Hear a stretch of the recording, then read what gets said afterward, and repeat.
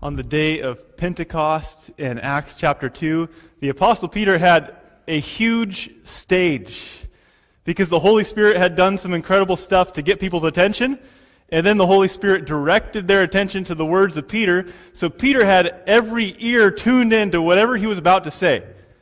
So what do you say in that moment when you have the most influential of stages at the early point in the Christian movement? Peter had some stories he could tell, like way bigger stories than I could tell. In his experience with Jesus on earth, he could tell about walking on water, and that'd probably keep their attention. Or he could tell about the recent experience he had of chopping someone's ear off and having Jesus put it back on. And he had options of what to say. So I want you just to imagine you're in Peter's situation. If you had the chance to share a message that had big influence, just to put it in our modern day, just imagine that you were called up by the NFL and they said, hey, we want you to give the halftime show. You can say anything you want. So you have all these millions of people watching. What message? I mean, we have so many important messages about God. Do you talk about God's love for us? Do you talk about the second coming? Do you talk about the Sabbath? What do you say? So if you're comfortable talking during the sermon, turn to someone and tell them what message you would share. If you're not comfortable, just sit there and look straight forward. What message would you share if you had the biggest of stages? Take a minute.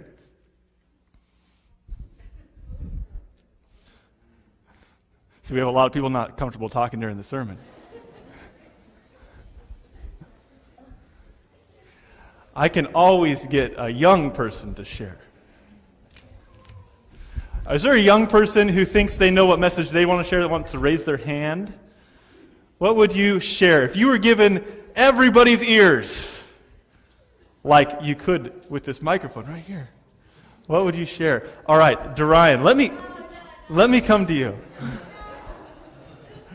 See, maybe if you had everyone's ears, you'd get nervous. Maybe Peter got nervous. What would you say? Dorian? Would you tell about God's love? You tell about God's love? Would you tell a certain Bible story? What story? No. You think Peter got nervous? He had a bunch of people listening to him. Anyone else know what they would share if they got the biggest stage possible? Do any of my girls know what they'd share?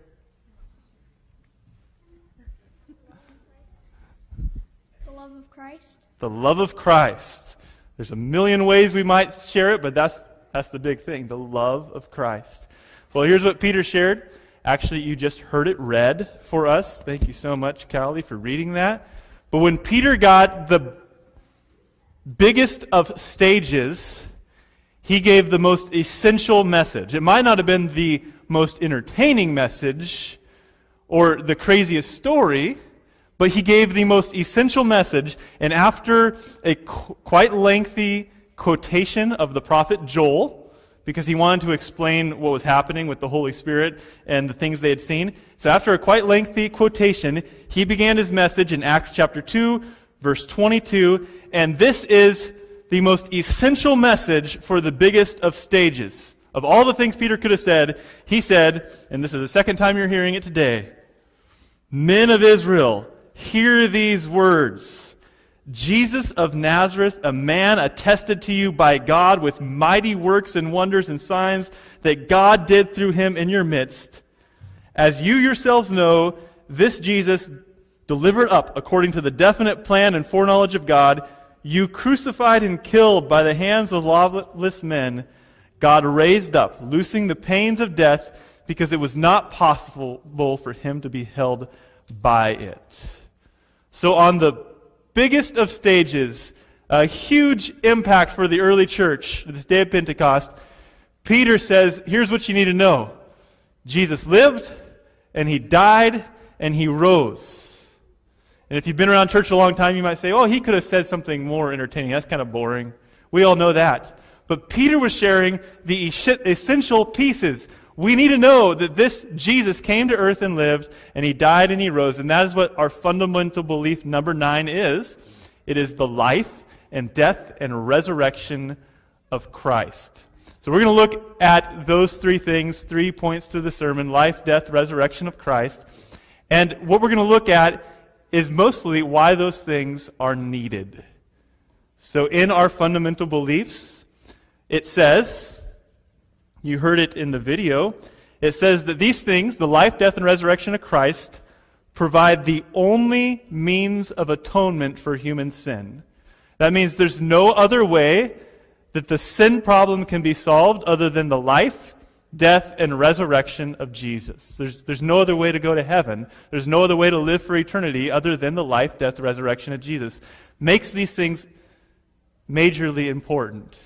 It also says in our fundamental belief, if you keep reading, that those things are given for eternal life, and another thing, that by them the whole creation may better understand the infinite and holy love of the Creator. So as we go through these three things, we're going to focus on why they're necessary, but we're also going to be reminded at how they display God's character of love. He was loving us when He came and lived. He was loving us when He died. He was loving us when He rose. So let's go first to His life. And I think we might spend most time on His life. Life, death, and resurrection. Why was His life needed? Well, Peter began his sermon, his message, by saying, Jesus of Nazareth, a man. He wanted them to know this Jesus was a man. In fact, he says, not only was He a man, but you saw His mighty works, so there were things you actually saw, and He was in your midst. He was among you. And this sermon was given just 10 days after Jesus left earth, right? So we had the days He was here, and then He ascended on the 40th day, and then the 50th day is Pentecost. So just 10 days. So many of these people had seen Him like 2 weeks ago, or they'd heard about His stories. So fresh in their mind was the fact that this Jesus was a man, but still Peter did not want anyone to miss the humanity of the Savior. And the devil has attacked that. Right away, the early church messed that up. Ever since Christ came, the church has been arguing over about the nature of Christ. Fully divine, fully man, but just how divine and just how much man. But it might be surprising that the early church wrestled mostly with His humanity. There's a teaching called Docetism. Comes from the Greek word dokeo that we get doctrine from, and it means I think, but it also means to seem. To seem. And the teaching Docetism taught that Christ only seemed to have a physical body. Like you saw Him, but it was only an illusion. He just seemed to have a physical body. And you might be familiar with the teachings of Gnosticism. And Gnosticism had a strong influence on the early church and pagan philosophy. And Gnosticism has you can't really define it because there's a whole bunch of different types, but at the core of it, there's a secret gnosis, or knowledge, and we have to get that secret knowledge to escape this material world, because the material world's just bad stuff. And salvation is escaping the body, the material world. So that's kind of what Gnosticism is. The body is bad, the spirit is good. So in a world that was heavily influenced by Gnostic thinking, then those who converted to Christianity, they just thought it was totally incompatible with God to take on a body. Like, here's the holy God, and He's going to degrade Himself to take on flesh, because flesh was evil. In fact, the Gnostics even taught there was two gods. One was the holy God, the good God, and the other was the creator of this world, and He was evil. Because only an evil God would create material things. That was how strongly these early first century people thought negatively about the flesh and the body. So to put God in a body was so offensive to that thought that they thought, there was someone here, but that wasn't actually God. He wasn't fully man. When really, when we see the full picture, the fact that our God took on flesh, it does not degrade his nature. It speaks highly of His character, that He would come to us. So right away, the early church was struggling with the concept that the life of Christ was literal, historical stuff.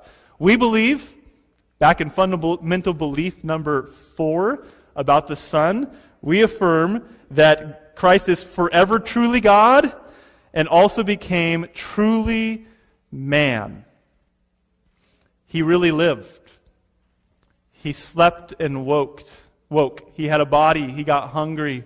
He got sore. He got tired. He had friends. He really came for us, incarnated in human flesh. And that tells us so much of the love of our God. He came to us, took on human form. And it's not just nice of him to do that, it's really necessary. So a couple points. I have a bunch of Bible verses, and I hesitate to do that because it makes my message confusing when I jump here and there. So if you can see these Bible verses as quick references, these are just quick references to help us get some biblical language behind these points. One of the reasons why his life is necessary is that we needed a perfect sacrifice to atone for human sin. He lived a life of the perfect sacrifice. So here are a few verses that give biblical language behind the truth that Christ's human life on earth was sinless or perfect. We see that he committed no sin, neither was deceit found in his mouth. So that's what Peter says. Paul says, for our sake he made him who knew no sin to be sin for us. He knew no sin. He was perfect. Hebrews says, but one who in every respect has been tempted as we are, yet without sin. Right before that it says we don't have a high priest who can't relate to us, but one who has been tempted in every way like we are. But he didn't sin. Later Hebrews says, for it was indeed fitting that we should have such a high priest, holy, innocent, unstained, separate from sinners, and exalted above the heavens. So we could go all throughout the New Testament, and the claim is, this man who lived, he lived perfect. He was the one human being in the history of the world. He did not sin. And Hebrews says it's fitting, and it's fitting because we needed a lamb without blemish. Back in the Old Testament, the system for sacrifice was set up in a way that the sacrifice to atone for sin had to be perfect, without blemish. And Christ was, as Peter says, the lamb without blemish or spot. So he was perfect, and in being perfect, he became the source of our perfection. So we needed a perfect lamb. He was that perfect lamb. Not only did we need a sacrifice, we need perfection. You realize that righteousness is required for heaven. So don't hear this in legalistic terms, but it's true from Scripture. Righteousness is required for heaven. God did not change his law. God did not change his standard. He's not letting impurities into heaven. Righteousness is actually required. But the good news about the life of Christ is we have one such human who lived a perfect life to be the source of righteousness for every other one who accepts it. So Hebrews uses that word source. Being made perfect, he became the source of eternal salvation to all who obey him. The fact that righteousness is required is seen in 1 Corinthians, and you can read on to make this argument, but it says, or do you not know that the unrighteous will not inherit the kingdom of God? Then he lists all those different types of unrighteousness. That's not how it works. God doesn't let sin into heaven. But there's a source for righteousness, and it comes from one place. And it's not just the death and resurrection, it is the perfect life of Christ. In Romans, the whole chapter is excellent, but just a piece from Romans 3 and 4, it says that the law was powerless to save us. So Christ did what the law could not do. It says, for he condemned sin in the flesh. You hear that word? Flesh? We didn't just have a God who condemns sin from the throne. We have a God who condemns sin in the flesh in order that the righteous requirements of the law might be fully met in us. There are righteous requirements for humans, and there's a human who came and lived perfect to be the source of our righteousness. Peter also says, but as he who called you is holy, you also be holy in all your conduct, since it is written, You shall be holy as I am holy. So I'm going to list a few more verses here, and what I want you to notice in these verses is the close association between our holiness and Christ's holiness. In fact, I haven't done it, but in my brief study, I think it's pretty true that any place you find Scripture calling you to be holy, read a few verses before it and a few verses after it, and you'll find a reference to Christ's holiness. They just come together. Every argument for us to be holy is in the context of the holiness of Christ. And right here, you shall be holy. Why? Because He's holy. There's a source of holiness, and it's not me. I can be holy only when I'm connected with the source of holiness. And these other verses just say the same thing in different ways. In John, everyone who thus hopes in Him purifies himself as He is pure. I can be pure because He is pure. And then skipping a verse and going to verse 5, it says, you know that He appeared in order to take away sin, and in Him there's no sin. The only reason that sin can be taken away is that there's no sin in Him. Hebrews 9:14, how much more will the blood of Christ, who through the eternal Spirit offer Himself without blemish to God. So here's the perfect life of Christ. And then notice what it says about my purity. It says, purify our conscience from dead works to serve the living God. So here we have a perfect life of Christ, and it was not just so He could relate to us. That's great. It was because the atonement requires a lamb without blemish. And the source of our righteousness is His perfection. There are two ways that we get righteousness. We call them justification and sanctification. So one of them is the righteousness that gets me to heaven, and that is the righteousness of Christ covering me. The righteousness that gets me to heaven is Christ's righteousness. The other is that concept in Scripture of growing in Christ where we become more like Him. Our character becomes more like the character of Christ, and He's actually giving us holy thoughts where we used to have unholy thoughts. He's the source of that too. The only way I can have Christ-like thoughts and purity and grow in purity is because He lived a perfect life, so He can be the source to give that to me.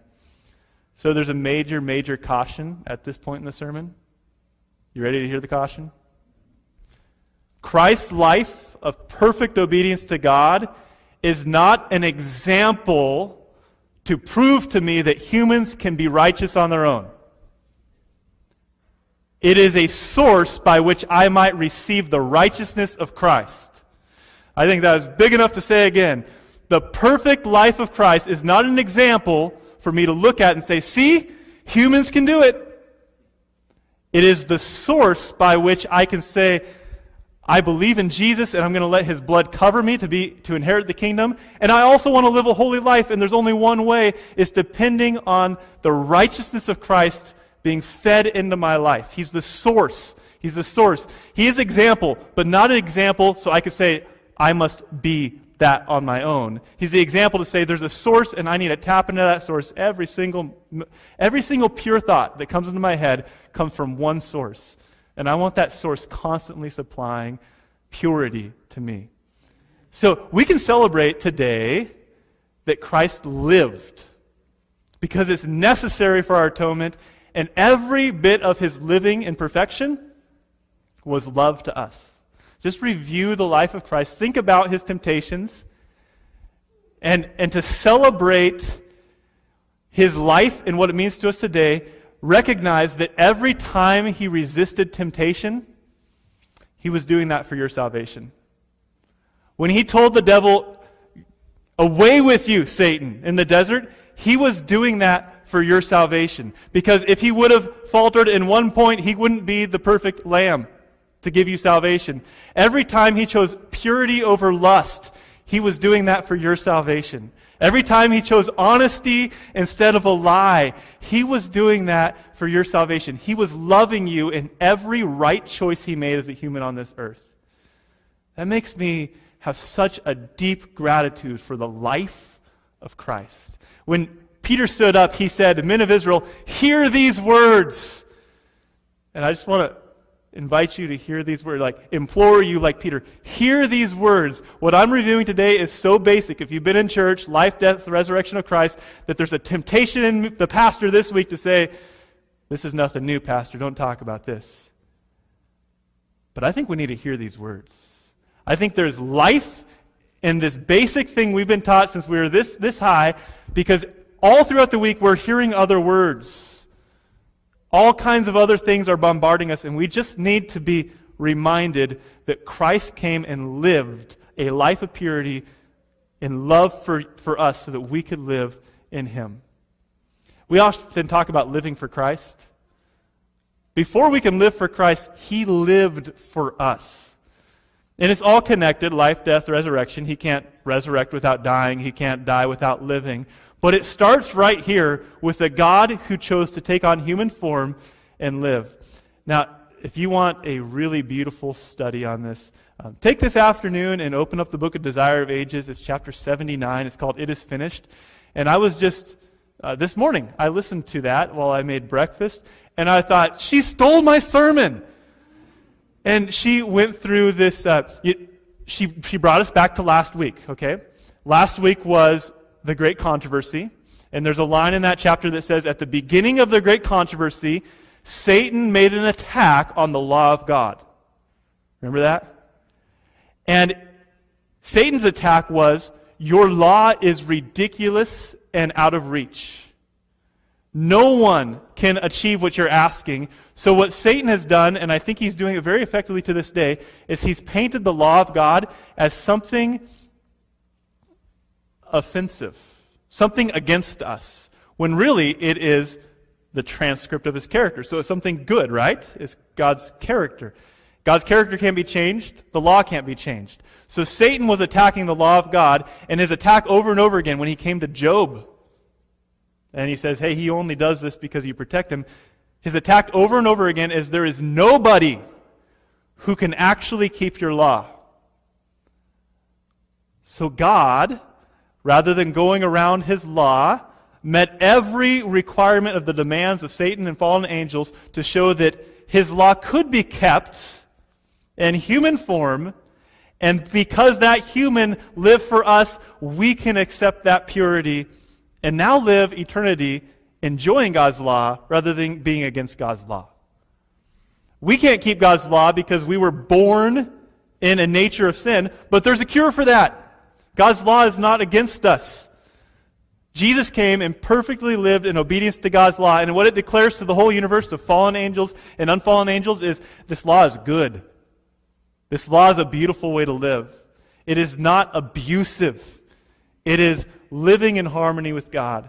So Christ came to live in perfect obedience. I can't do it, but I can plug into the source. There's teaching, you might have referred to it as last generation theology, but there is this concept that the last generation needs to prove to the universe that humans can fully keep the law of God. Well, the good news is I don't have to do that because there was a human who already did that for me. I don't need to prove to the universe that I can keep God's law. I need to accept the one who perfectly kept God's law and live because He lived perfect. So I praise God for the life of Christ. He really lived on this earth. He really lived perfect, and He did that not because it was easy, but because He had the joy set before Him that His perfect life would give us eternal life. Praise God for the life of Jesus on earth. We also believe in the death of Jesus, and that gets a lot of attention because that is pretty dramatic, that He'd go that far to die for us. So Peter stood on this big stage. They're listening to him. He says, here's this man, Jesus, you saw him.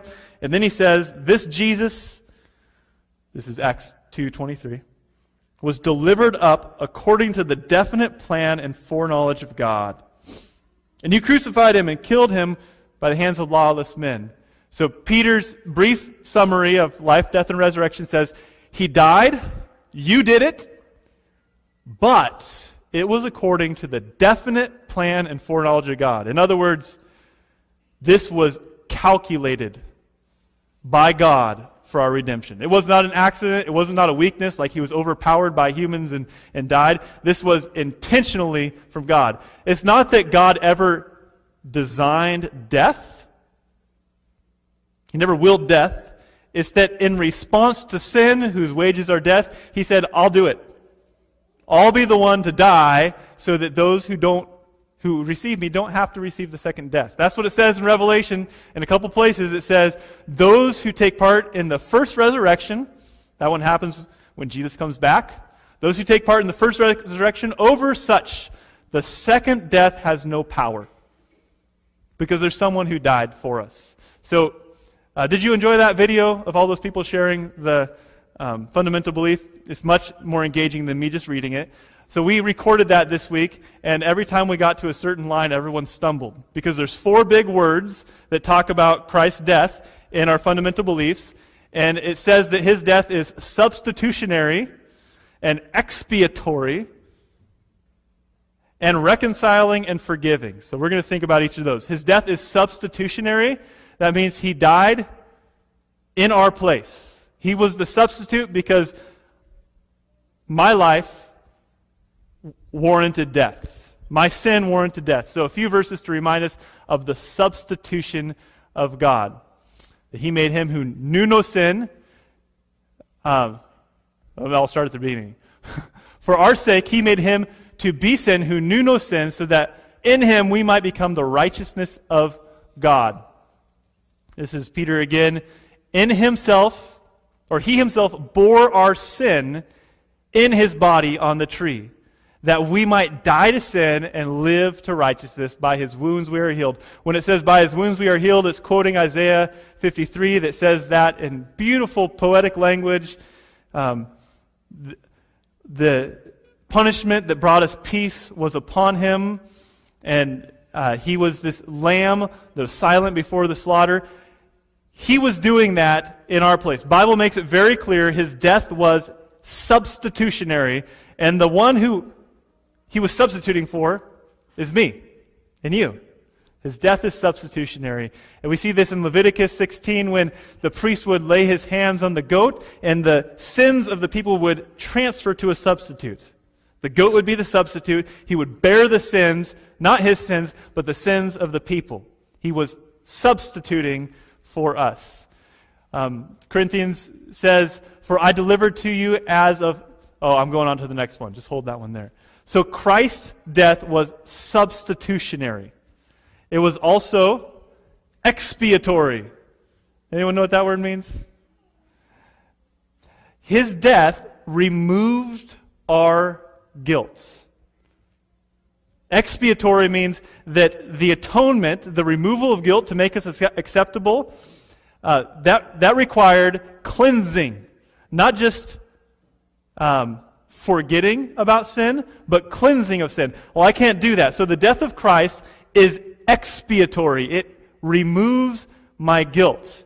For if the blood of goats and bulls, and it continues on, sanctifies from the purification of the flesh, so earthly sacrifice brought purity, it says, how much more will the blood of Jesus, who through the eternal Spirit offer himself without blemish to God, purify our conscience. There is a removal of guilt. And I love to think of it this way, that when he died to have the right to remove the guilt of my sin. You ever struggle with shame? The devil telling you you're not good enough and you feeling like you're not good enough? Well, Christ died to have the universal right to remove the guilt of your sin. So if you're feeling the guilt of your sin and you're feeling under that shame, he actually has every right to take away the guilt of your shame because Christ's death is expiatory. It removes our guilt. It purifies our conscience before God. It also says in our fundamental belief that his death is reconciling, and we know what that means. It means bringing back together. We see that right there in Hebrews, that because of his death we have confidence by the blood of Jesus to enter into the most holy place. The blood of Jesus brings us back into relationship with God because we were created for relationship with God. Sin separates. The death of Christ is reconciling. And that's what it talks about in 2 Corinthians. It says that you were reconciled to God through Christ, and then you became ministers of reconciliation. His death is transforming. One more on reconciling. For Christ also suffered once for sin, the righteous for the unrighteous, that he might bring us to God. It's also transforming. So those were the 4 words. Substitutionary, expiatory, reconciling, and transforming, we are transformed in the most extreme ways. If you read Ephesians 2, it says, "As for you, you were dead in your trespasses and sins in which you used to live when you followed the ways of this world." So that's where we were. The transformation is from dead to, it says in Ephesians, as you keep reading, "But because of his great love for us, God, who is rich in mercy, made us alive in Christ." So the transformation is extreme. From spiritual death of Christ as something transforming. Do you need transformed today? So if the death of Christ has power to take from death to life, then it also has power to bring transformation somewhere inside of that extreme spectrum, like from discouragement to encouragement, from impurity to purity. Any negative thing you're experiencing this week, you're suppressed by some negative thing, the death of Christ is transforming for that thing. He transforms us. Now, we don't hit that mark we take our eyes off Christ, but when we put ourselves in Christ, any negative thing can be transformed from dead in sin to alive in Christ. In fact, Ephesians 2 says you weren't just dead in sin, you were by nature objects of wrath. You can't get any more in need of transformation than that. The death of Christ is transforming. So once again, we look back and we see his love in these things. That's what John said. He said, this is how we know what love is. Like, the main example to the universe that shows us what love is that Christ died. In that chapter 79 that I read this morning, I was reminded that the universe didn't actually see the character of Satan until the cross. They saw him mess with people for 4,000 years of human history, but the unfallen angels could not believe that he would go to the extent to kill Jesus, to put God on a cross. So when they saw that, it was displayed before the whole universe that here's a God who's willing to go to this extent out of love, and here's a devil who claimed to have a better system who's actually going to kill the Son of God. We see the love of God in these things. So when he agonized in the Garden of Gethsemane, like he got to the point where he was sweating blood because of his death that was coming, he was dying for your salvation. And when he marched up to Calvary and carried the cross and couldn't bear it anymore and had to give it up, he was dying for your salvation. As he hung there, like his lungs are collapsing and he can't breathe, he was hanging there dying for your salvation. So we see in his life this ultimate, intimate love toward us. He did that for us. We see in his death that, and we see in his resurrection the same. Peter comes to the point in the sermon where he says, he died and he was buried, and that he rose because it was impossible for the Holy One to see decay. The resurrection of Christ is a big point in this, because it validates the saving work of the death and the saving work of the life. Because if he doesn't rise, he's not triumphant, he's dead. So him coming out of that tomb, there's a lot hanging on him coming out of that tomb. When Paul writes to the Corinthians, 1 Corinthians chapter 15 is all about resurrection. It talks about the resurrection of Christ, and then it talks about the resurrection at the end when we are resurrected, the first resurrection. And when he begins that, he writes, the very beginning of 1 Corinthians, he says, I'm going to remind you of the gospel I preached and the one you received. So he's reminding them of the accepted gospel. This is what I preached. This is what you received. And he said that Christ died for our sins. He was buried and he rose again. And he says these things are of first importance. They are first importance. There it is. So he says that the resurrection of Christ is among those things of first importance. Then he continues, and later on in that chapter, he says, right before verse 20, so I think it's like verse 12 through 20, he says there's a whole bunch of things that aren't true if Christ is not raised. So I'm going to summarize them for you. If Christ is actually not raised from the dead, here are the things that are true. Preaching is in vain. Faith is in vain. Christians are misrepresented by God. We are still in our sins, and those who have fallen asleep in Christ have perished, and we are of all people most to be pitied. Well, he's arguing from the negative. It is not true that Christ did not raise from the dead. So we can go back over this list and actually flip those around. Because Christ is alive, preaching is not in vain. Me standing up here and going a little over time is not in vain. It means that because Christ is alive, there's a living God who's speaking to your heart through me preaching right now. Praise God, Christ is alive, or else we'd have to do something else when we get together. We'd have to go play a volleyball game or something because preaching would be useless. But because Christ is alive, your faith is not in vain. That means when you're struggling with an issue, you got one. When you're struggling with that issue and you choose to trust Christ, I'm going to have faith in Christ, that decision is not in vain. Your decision to trust Christ in the hard thing this week is not a useless decision. Why? Because we have a living Savior. Christ rose from the dead. It says Christians are misrepresenting God. You are not misrepresenting God to be a Christian, to believe this stuff, to talk about this stuff, and there's one reason. Because Jesus rose from the dead, so it is all true. It says you are still in your sins. Well, if he's not alive, we're still in our sins, but he is alive, meaning we do not have to stay in our sins because Christ is alive. It says that those who have fallen asleep have perished. We all have someone that we're missing. There's somebody fallen asleep in Jesus that your heart misses. If Christ did not raise from the dead, they're gone forever. But since Christ has raised from the dead, you're going to see that person. Like, that is such good news for hurting hearts. We're going to see those people again. They have not perished forever. And it says we are of all people most to be pitied. Well, because he is alive, we're a triumphant bunch. We got a good life. To live through the troubles of this life with the hope in a risen Savior is a good, encouraging, optimistic way to live. So our fundamental belief, number 9, says we believe in the bodily resurrection of Christ. It proclaims God's triumph over the forces of evil, and for those who accept the atonement, assures their final victory over sin and death. It declares the lordship of Jesus Christ, before whom every knee in heaven and on earth will bow. Resurrection validates the whole thing. It's historical. He really rose. There's eyewitnesses and non-Christian testimony saying this man died and rose, and it punctuates every bit of hope we have.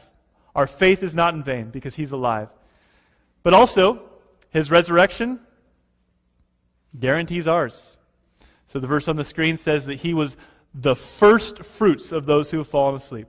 First fruits is the first thing you get out of your garden, and if it's good, if you got a good carrot, you know there's more carrots coming. He's the first fruit, guaranteeing that there's more harvest, and that harvest is us. We have hope in the resurrection. So his death guarantees a day when graves open up. If you and I aren't in our grave, we're going to see it happen, and we are going to meet the Lord together in the air. So our hope, and this is very uniquely, distinctly Adventist, and it is a wonderful truth. Our hope is not in the immortality of the soul. Our hope is in the resurrection of the body. We can cherish the truth that one day we are going to resurrect as our Savior resurrected. We rise because he rise. He's going to give us new, holy, imperishable, immortal bodies. You can read that in 1 Corinthians 15. Our hope is in the bodily resurrection of those who love Jesus. Isn't that an awesome hope to hold on to? It is not that my soul might escape into some better realm and get rid of this body. It is that he's going to come back, and this body that's broken and decayed and not what he intended it to be will be made what he intended it to be. I celebrate the life, death, and resurrection of Jesus. So we put those together, and I don't know what it is that you needed to hear out of all that. Maybe you need to know that he lived for you, that he died for you. But our hope today, and stated so beautifully in our fundamental beliefs, is that every chapter of the great controversy, in his life, death, and resurrection, it was overflowing with love and saving for us. We need a perfect Savior. We need a sacrificial Savior. We need a risen Savior. So if you've heard it 1,000 times, receive it fresh today, and we're going to reflect on that with some music and just make it a prayer time to receive the life, death, resurrection of Christ into your life.